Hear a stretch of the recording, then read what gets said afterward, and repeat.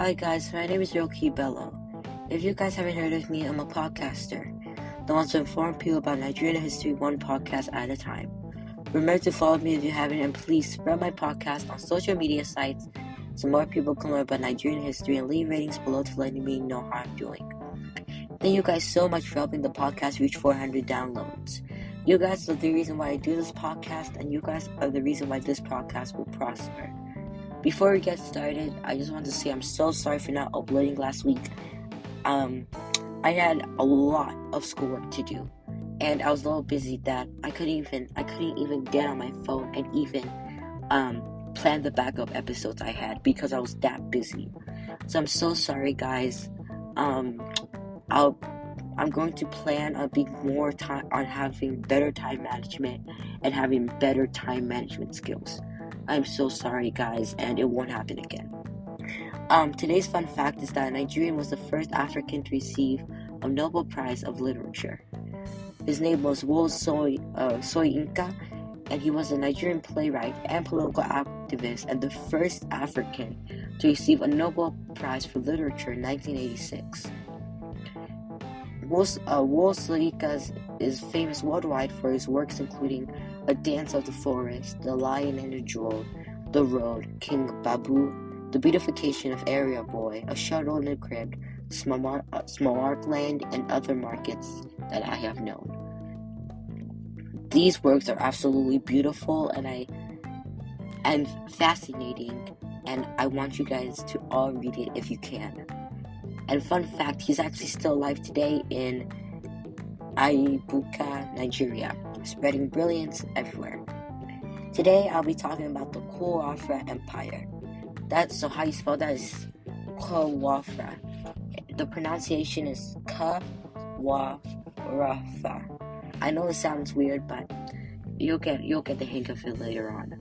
So, the Kwararafa Empire is the Federation of Kwararafa, and it's a defunct federation that existed from sometime in the mid-13th century up until the late 18th century, along a region called the Benue River Valley in today's central Nigeria.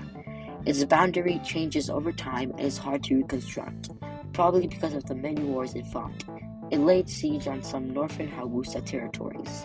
The federation was a confederation of different culturally and linguistically diverse populations, out of which the Jukun people were the most influential. So the Jukun people were basically an ethnic group. By the 16th and 17th century, the federation was at its peak. The Kwararafa Federation was a very complex society. The complexity was a result of the many number of ethnicities present. This multicultural diversity of the Kwararafa Federation was primarily due to the waves of migration of people of different ethnicities in the Benue Basin who were acculturated into the native population. The federation was a federation of different culturally diverse populations, which was very cool. Some of the major ethnicities include, but are not limited to, Jukun, Guteb, Kamba, Idoma, Myomie, Alago, Mada, Aho, Pambari, Hausa, and Bassa.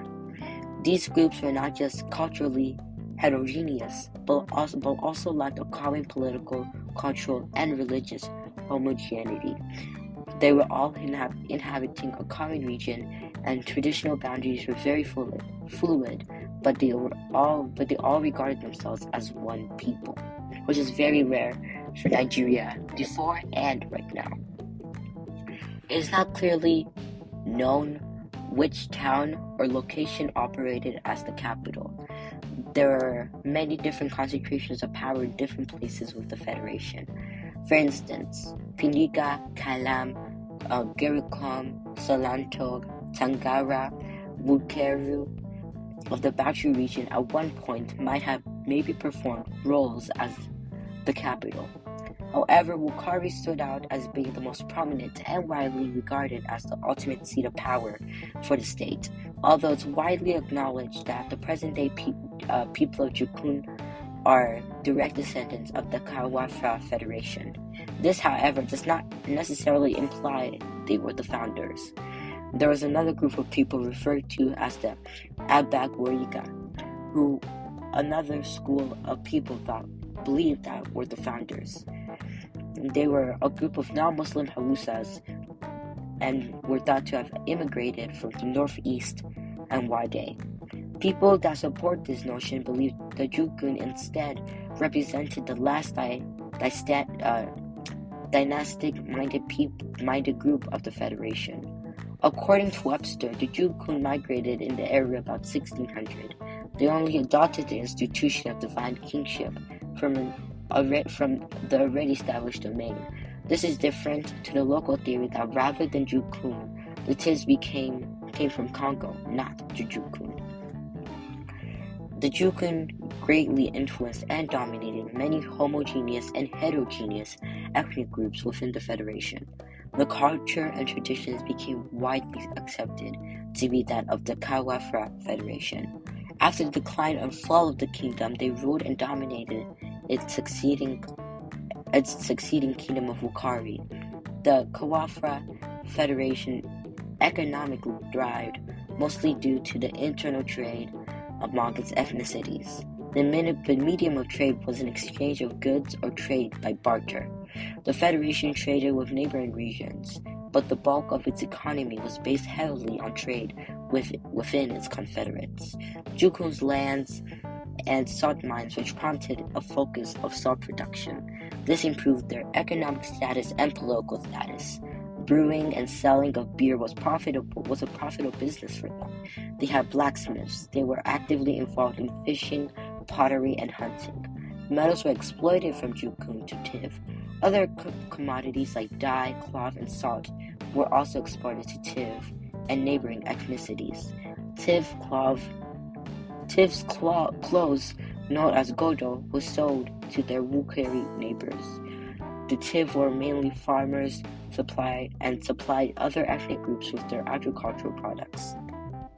The Jukun were farmers too and cultivated certain crops like beniseed and yams, however did not engage in large-scale farming.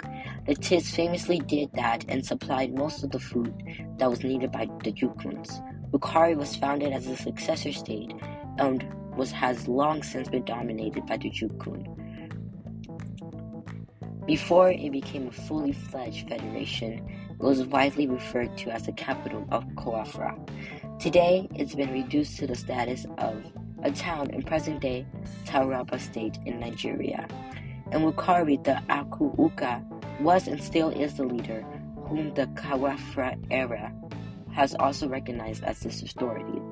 The Wukari status as a successor federation to Kwararafa was because of its influential role of capital during the Kwararafa era, but most especially because of the dominance and influence of the Jukun people.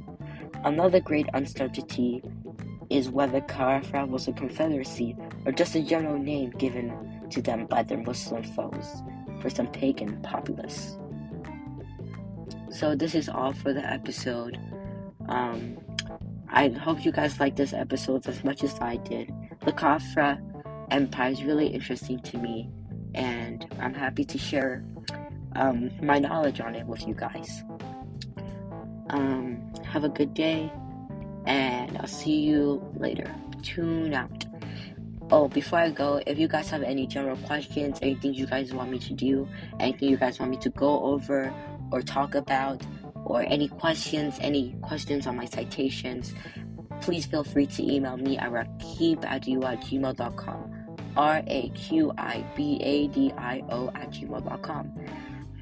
If you guys want to sponsor me, anything like that, just feel free to email. Thank you guys. Peace.